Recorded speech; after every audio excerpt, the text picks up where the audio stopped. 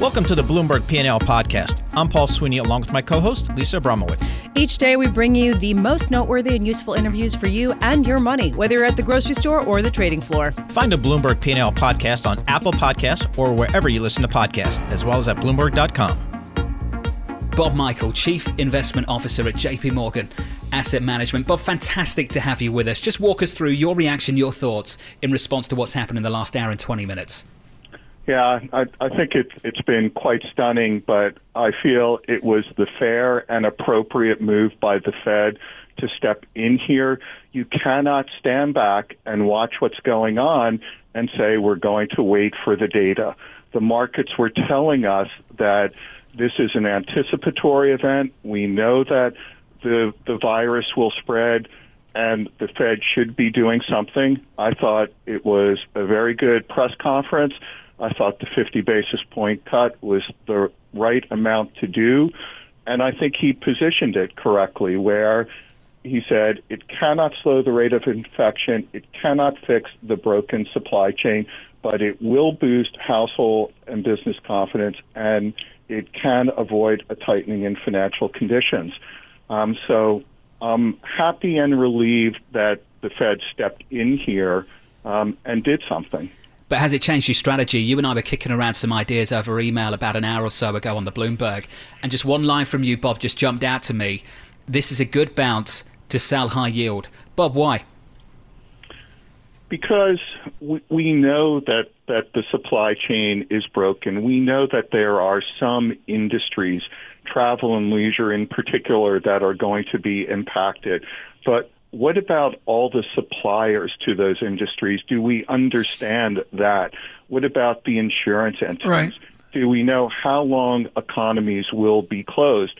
All of those things put a question mark around what corporate profitability will look like for the next several quarters, and I'd rather cash in the chips now and wait it out. Bob, I think this is so important, and folks, I can't convey enough the polarity across the research screens that we have. We are hugely advantaged by the smartest people on Wall Street, including Mr. Michele, and they are split over this emergency rate cut. Bob Michele, to me, it devolves down to real GDP or maybe some other metric you may like, and that the Fed has a guess, a forecast of a really grim and sustained couple quarter GDP. Have you people modeled that out yet? Can you say it's a negative GDP or flat for X number of quarters?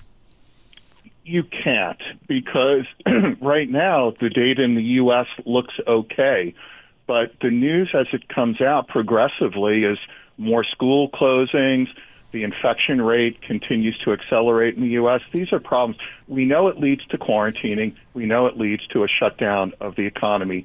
That's the only thing you can do now. What the Fed has done is it's paved the way for lower cost funding across the system. That takes some of the pressure off.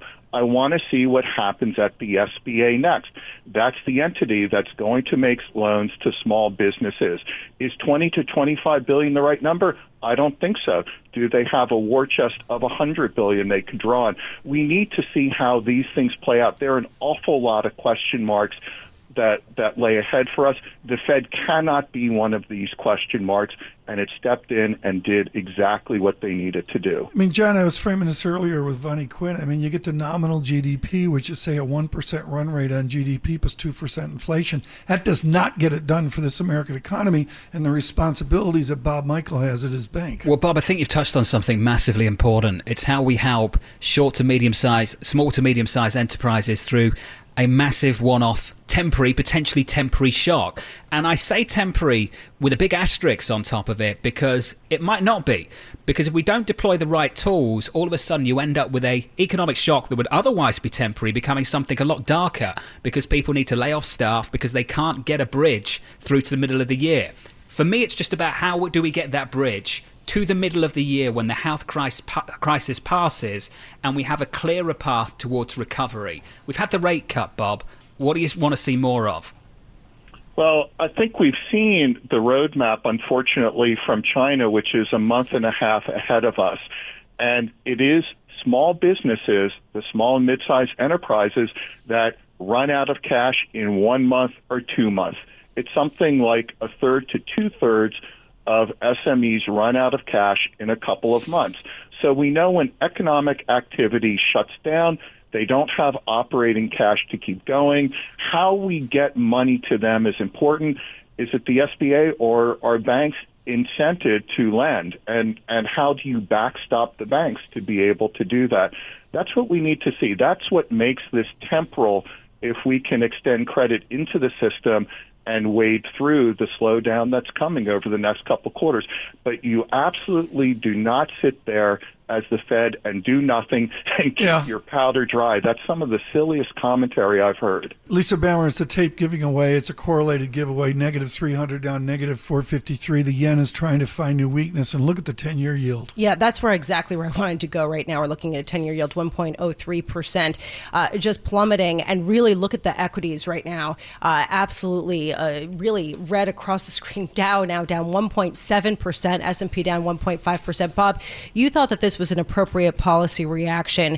Based on the market reaction right now, if it holds through the end of close, which is a big if given how whippy things have been, how can you say that this isn't the market saying it's a policy misstep, using up ammunition now at a time when it's not the correct response to the issue? I don't see what harm this has done. You've just lowered the cost of funding across the system. Consumers, we've seen this last year with a 75 basis point cut in the Fed funds rate. It led to an acceleration in mortgage refis. 50 basis points will have a similar effect. It validates the current rate environment. I think it's all positive. I think one of the things it may have done is validated there are legitimate concerns out there. The Fed and policymakers do not at all view this as any kind of V-shaped event. It's a U with the bottom of the U lengthening out a bit. So I don't think it's a policy mistake at all. I think the markets are waking up to the reality that there is a significant problem that lies ahead for the U.S. economy that's going to last more than a month or so. Tom, just had a record low print on the US 10-year yield. Your all-time low now, 102.83. We're just off it at the moment, but all-time lows on 10-year yields. The bid coming into the bond market, quite phenomenal again. We're down 13 basis points. I mean, and Bob, Bob Michael has answers that go on forever. We went down 120 Dow points just on Mr. Michael's last answer. I know how much John likes to quote things in points. Well, I hate Dow points, but I've got to tell you, because everyone uses it, it kind of matters. That's what the public matters. I mean, what do you see, Bob Michael, at your psychology? Bank? You've got a pulse on this, and we talked to Liz Ann Saunders at Charles Schwab. You've got a different institutional view. What are institutions doing, Bob Michael, now down 600 points? What have you observed in the last week?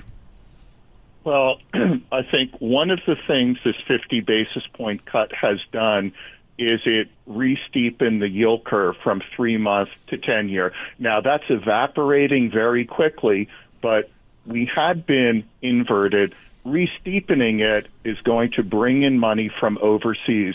The negative yielding markets are going to find it to their advantage to come in and buy intermediate bonds in the U.S., high quality, investment grade, and be able to hedge it back to their base currency with very little cost associated with that. So I would expect overnight money to come pouring in from overseas into the U.S. market. John and Lisa, I'll let you do the 10-year yield. John Herman just publishes with his great acuity and granularity at FUFG. I'll get MUFG. You got that.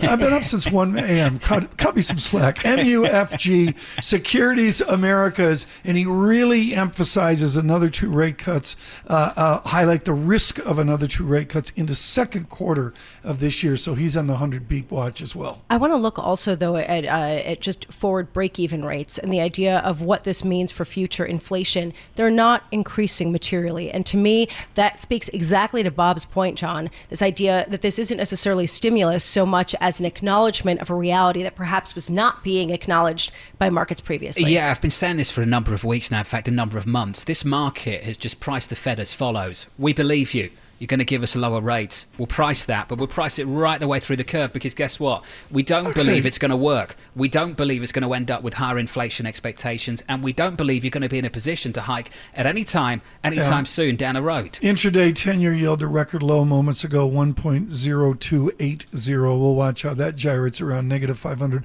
on the Dow. John, across the pond, because we're going to be doing the cable, a special edition at 12 noon today. I'll pull on a British accent. The 2-year yield there's 0.23. 0.23. Yeah. Is Governor Carney on a negative rate watch to gum up Bob Michael's life? He's got a bit of space before he gets the negative rates, but certainly I think a lot of people are looking for a 25 basis point cut. For me, the other side of the Atlantic, I want to tell you a story. The 30-year yield, end of 2018, the 30-year yield, 343. 343. And right now, 164. And Bob Michael, a friend of ours, I remember it was Mike Collins over at PGIM. A couple of years ago, I said to him, in 10 years, how will we view this bond market looking back 10 years? Will we think these low yields were ridiculous? And I remember him turning around to me and saying, you will wish you had bought a 30-year with a 3 handle because you're never going to get it again. Bob Michael, these kind of yields, do we have to live with them now? Is this it? Yeah, I think we're stuck living with them for a while. I think all the things that have been disinflationary, the demographics, the globalization of manufacturing and supply, and the impact of technology aren't going away anytime soon. Bob, I don't know what it's going to take. It may take some huge fiscal stimulus. Bob Michael of JP Morgan Asset Management, always a pleasure. Thank you so much for being with us. Well, Dan Skelly here. Dan, what do you make of this? Well, look, I think this is the first time that you're seeing a potential conflict or disruption that could affect the consumer, right? When you go back, you think about the last 10 years of this up move in the markets. We had the energy collapse in 15. We've been going through a U.S. profits recession for the last 18 months. Frankly, neither of them has really affected the consumer. And so I think the Fed is making this emergency move, as you mentioned, the first time really since 2008 to have an intra-meeting move, because they're concerned in terms of what this virus, what this issue, this conflict could mean towards the U.S. consumer. Dan, there are so many risks at play here, and I caught up with Joachim Fowles of PIMCO around about an hour ago, right before the 50 basis point cut from the Fed, and he said we face the very real risk of a services-led recession, and that's not a risk we've had to face for much of the last 10 years, because a lot of it has come out of China, a lot of it has been driven by manufacturing. Exactly right, Jonathan. So if you look back at 15, 16, the positive externality of an energy recession is low gas prices, net positive for the consumer. China and EM slowing down and the U.S. profits recession has not impacted the U.S. consumer. So it is a risk. It's not Morgan Stanley's base case right now. I think the Fed certainly is adding some support and frankly, some hope that they can support markets and the economy from here. But frankly, rates were already low. Yeah, but this is exactly my question. I mean, what signal does it send to the world if the Fed has an emergency 50 basis point rate cut and equities don't rally, which we're seeing them whip around and not maybe even doing so, given the fact that the Fed is doing so ahead of what could be, exactly as you say, a consumer-led recession? So this was exactly my fear when we saw the emergency rate cut earlier today, was that the market would rally and then you'd see a pullback. And frankly, you're seeing it right now. It also follows yesterday's 5% move. So what I would just say is if you just zoom out for a second, you think about what's transpired over the last couple of weeks. Frankly, to have the market sell off 10% in 7 trading sessions, fastest 10% correction in market history, is unprecedented. And what we typically see, if you go back 30 or 40 years, Lisa, you have these events, these risk events, whether it's terrorism, whether it's disease, whatever it is, you typically get a first low made, you get a potential short-term snapback, and then within months, the history shows you typically get a retest of the lows. And so that's likely the case in this scenario as well. We're going to hear from U.S. companies in April and May what the earnings impact is. So that could potentially be the retest of the low we've seen the last couple of weeks. It's so interesting here. Dan Skelly with us with Morgan Stanley this morning is the ambiguities that are out there. Dennis Gartman just sent me a love note, and he's been dead on gold, and not only gold, but in yen. He makes clear that he tilts towards this is inflationary, just as many people are saying it's disinflationary. What does Ellen Zentner say?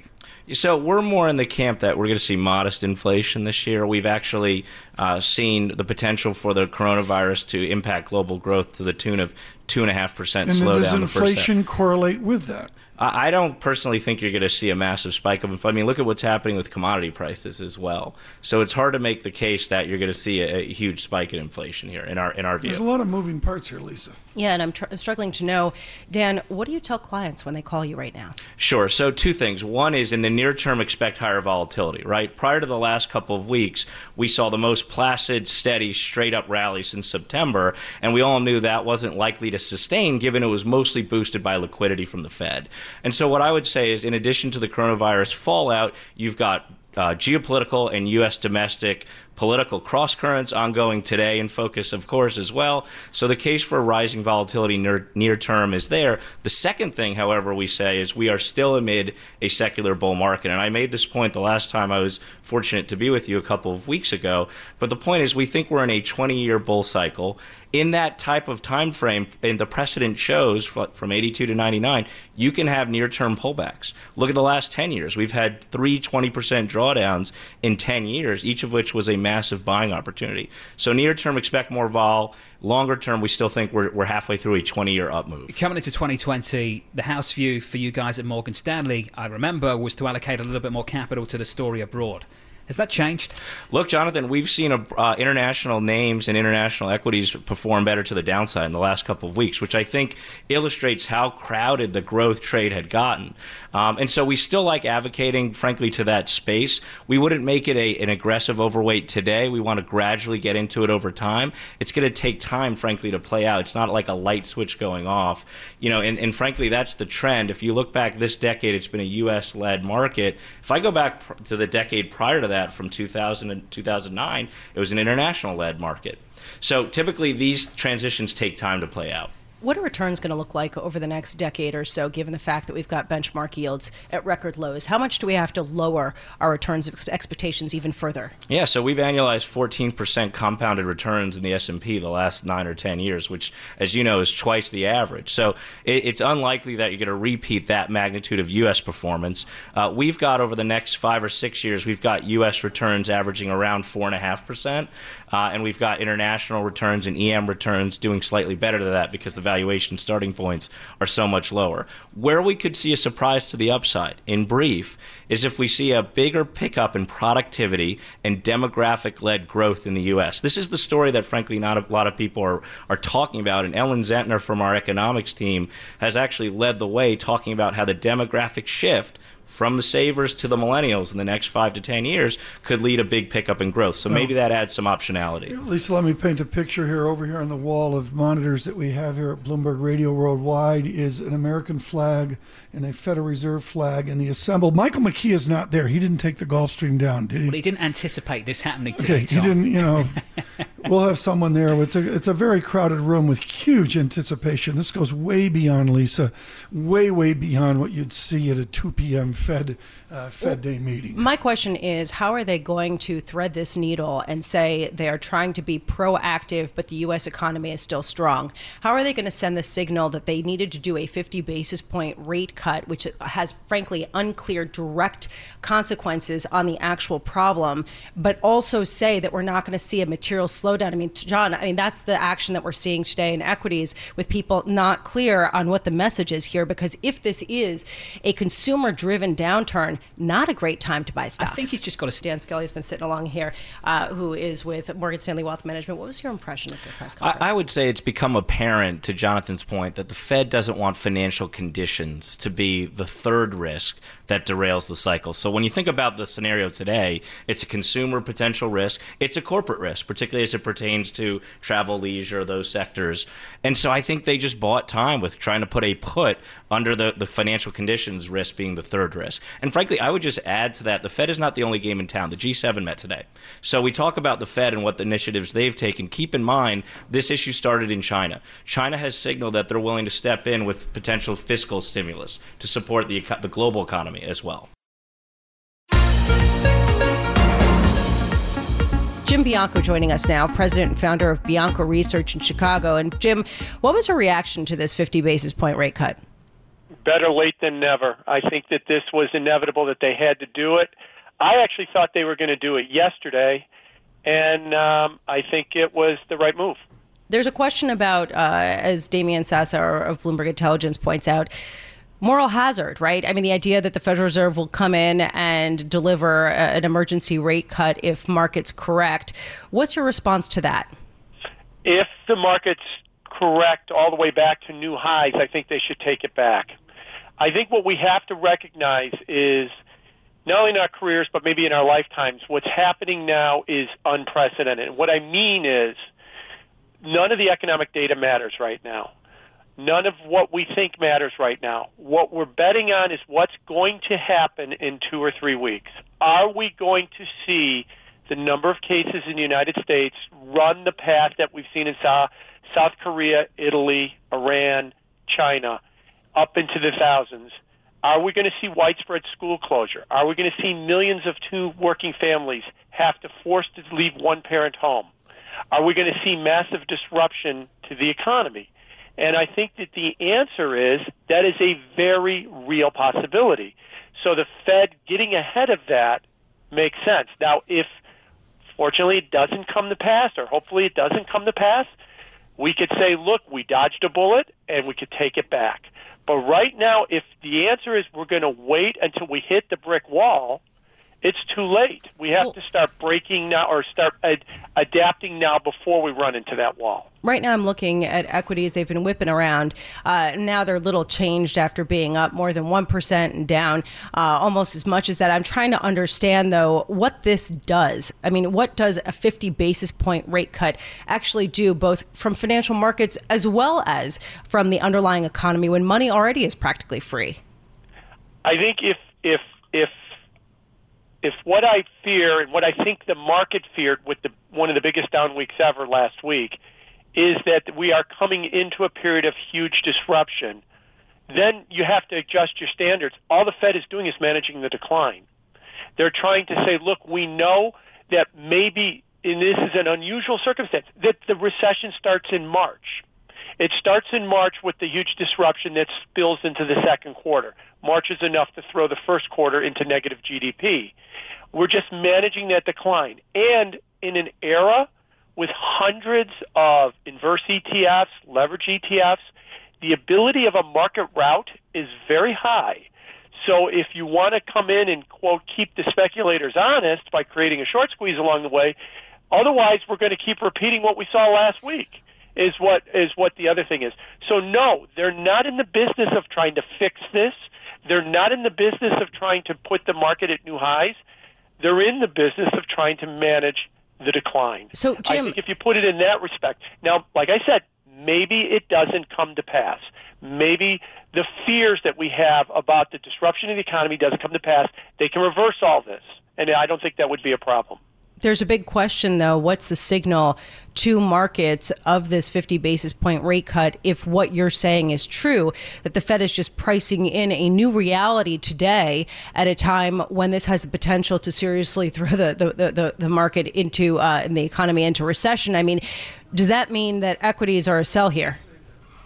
It can mean that. I think you got to back up and remember, as I said at the top, the bond market priced in a rate cut literally for yesterday. In fact, I was out talking about that. They're all set for a rate cut yesterday.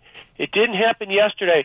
Then there was talk that it was going to happen before the open today, and then it came 30 minutes after the open. So what the Fed delivered is merely what the market wanted. Yeah. So they didn't surprise the market anyway, maybe only in the timing that it came after the close. I mean, after the open. Once the open came, we thought they were done for the day, but apparently not.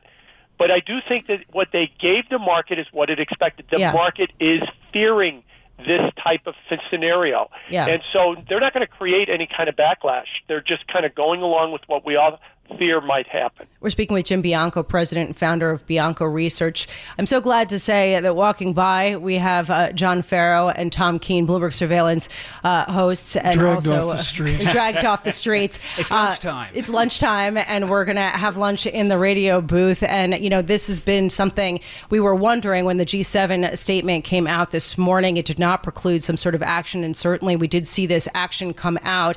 And I'm curious, from your initial reaction happens. Tom, what was your sense when this came across? Oh, it's an easy decision. I mean, you go 25 or 50 basis points, and they certainly gave the market what they'd like.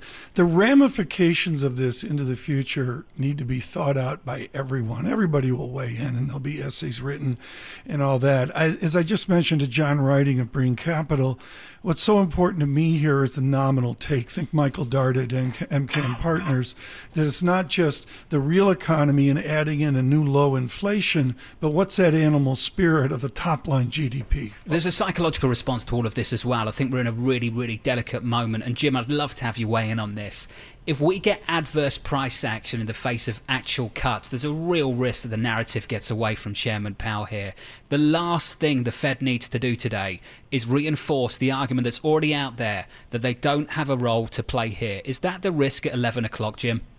I think that is a risk that the Fed has, but it's a risk that they have to take.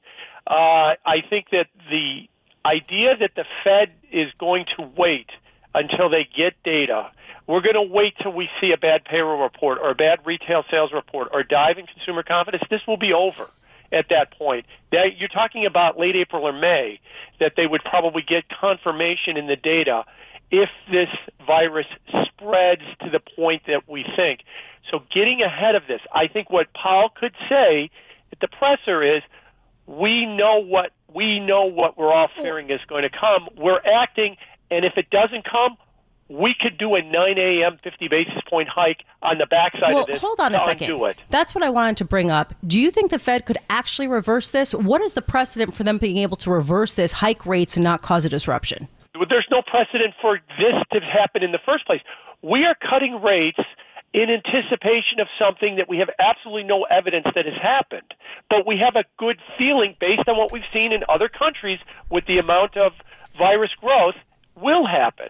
So this is completely unprecedented territory. So it's an appropriate move in that regard. And if you play out that, and the backside of it is we could hike rates. We're just going to go right back to where we were at 1 hour ago. That's all you would be saying is when we hike rates if this scenario of massive virus growth in the United States does not come to pass. Just to bring you some insight on some of the price action out there, of course, risk assets looking for a bid here off the back of a surprise rate cut, 50 basis points from the Federal Reserve. Just caught up with Bob Michele over at JPM Asset Management, shot him a quick message. He fired back. He was looking for a 50 basis point cut. Here's the quote from Bob, head of fixed income at JPM Asset Management. This is a good bounce to sell high yield. The knock-on effects of economies shutting down have yet to be fully understood. It's not just the services sector and travel, etc. It's all the suppliers to those industries. The data is going to be distorted for the next few quarters. That's the view off the back of a 50 basis point cut. And Jim, and I just wonder how many other big players in this market will feel the same way. I think all of them should. I think if you look at what's happened in Japan, South Korea, Italy, Iran, China, as I said earlier, it would almost be a baseline scenario to assume that when we get into late March, you've got thousands of cases in the U.S., all the schools in the New York City area are closed, and hundreds of thousands of working family parents have to leave one home to take care of your kids. Can't send them to daycare. That's, again, a group of people again. So that is a massive disruption for an economy if we're going that route. And all we've got to say that we're not going to go that route at this point is wishful thinking. We can hope, and I certainly hope, we don't go there. But that's what we're betting, or not betting on, but that's what we're fearing and reacting to, that anticipation. Like I said, there's never been another scenario like this before. Lisa Abramowitz, Stephen Stanley publishes at Amherst Pierpont. His note is scathing. He calls the cut terribly inconsiderate, terribly ill-considered, terribly ill-considered. He makes very clear they're playing the stock market, and that tones out there. John Riding of Breen Capital felt much the same as Mr. Stanley. And, this is the arch debate that's going on now between Bob Michele at J.P. Morgan and what we're hearing from a select economist that say, just wait a minute, what's the effect here? Why are we doing this? I have to also wonder, again, this is not a financial market crisis akin to what we saw in 2008, where there is a banking issue. And typically the Federal Reserve has the most direct contact with the banks. But I wonder, to what extent people will view this as a negative, will actually weaken the banking system by reducing net interest margins at a time when they need to be increasing some of their lending. I do you have to wonder about that. So, Lisa, I'm not worried about the banks, and I Can don't think many I people jump in are. on that? But Jim, I want to jump in on the following, and then you can breathe some life into the conversation too. My worry is that an economic shock becomes a financial one because they don't deploy the right tools to address all of this. That if you don't help small and medium-sized enterprises in this very moment off the back of a really big demand shock, then they're going to come out the other side of this in a couple of months in really bad shape. Yeah, I agree that is the concern. But if I can go into the weeds real quick for you, remember the repo support that the Fed was doing that we used to make a lot of noise about? Well, today, the amount of repo support that the dealers asked the Fed broke all the records today. They oversubscribed the overnight, they oversubscribed the term repo, and they asked for well over $100 billion of support. That's not happened, that we've oversubscribed both of them in the same day. All of a sudden, there's a tremendous need for liquidity from the banking system. Now, I'm not going to tell you I know why, but I didn't expect this to happen, but nevertheless, something else is going on here that all of a sudden the dealers are demanding huge amounts of liquidity in the market.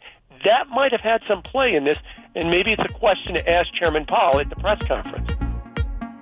Thanks for listening to the Bloomberg P&L podcast. You can subscribe and listen to interviews at Apple Podcasts or whatever podcast platform you prefer. I'm Paul Sweeney. I'm on Twitter at PT Sweeney. I'm Lisa Abramowitz. I'm on Twitter at Lisa Abramowitz1. Before the podcast, you can always catch us worldwide on Bloomberg Radio.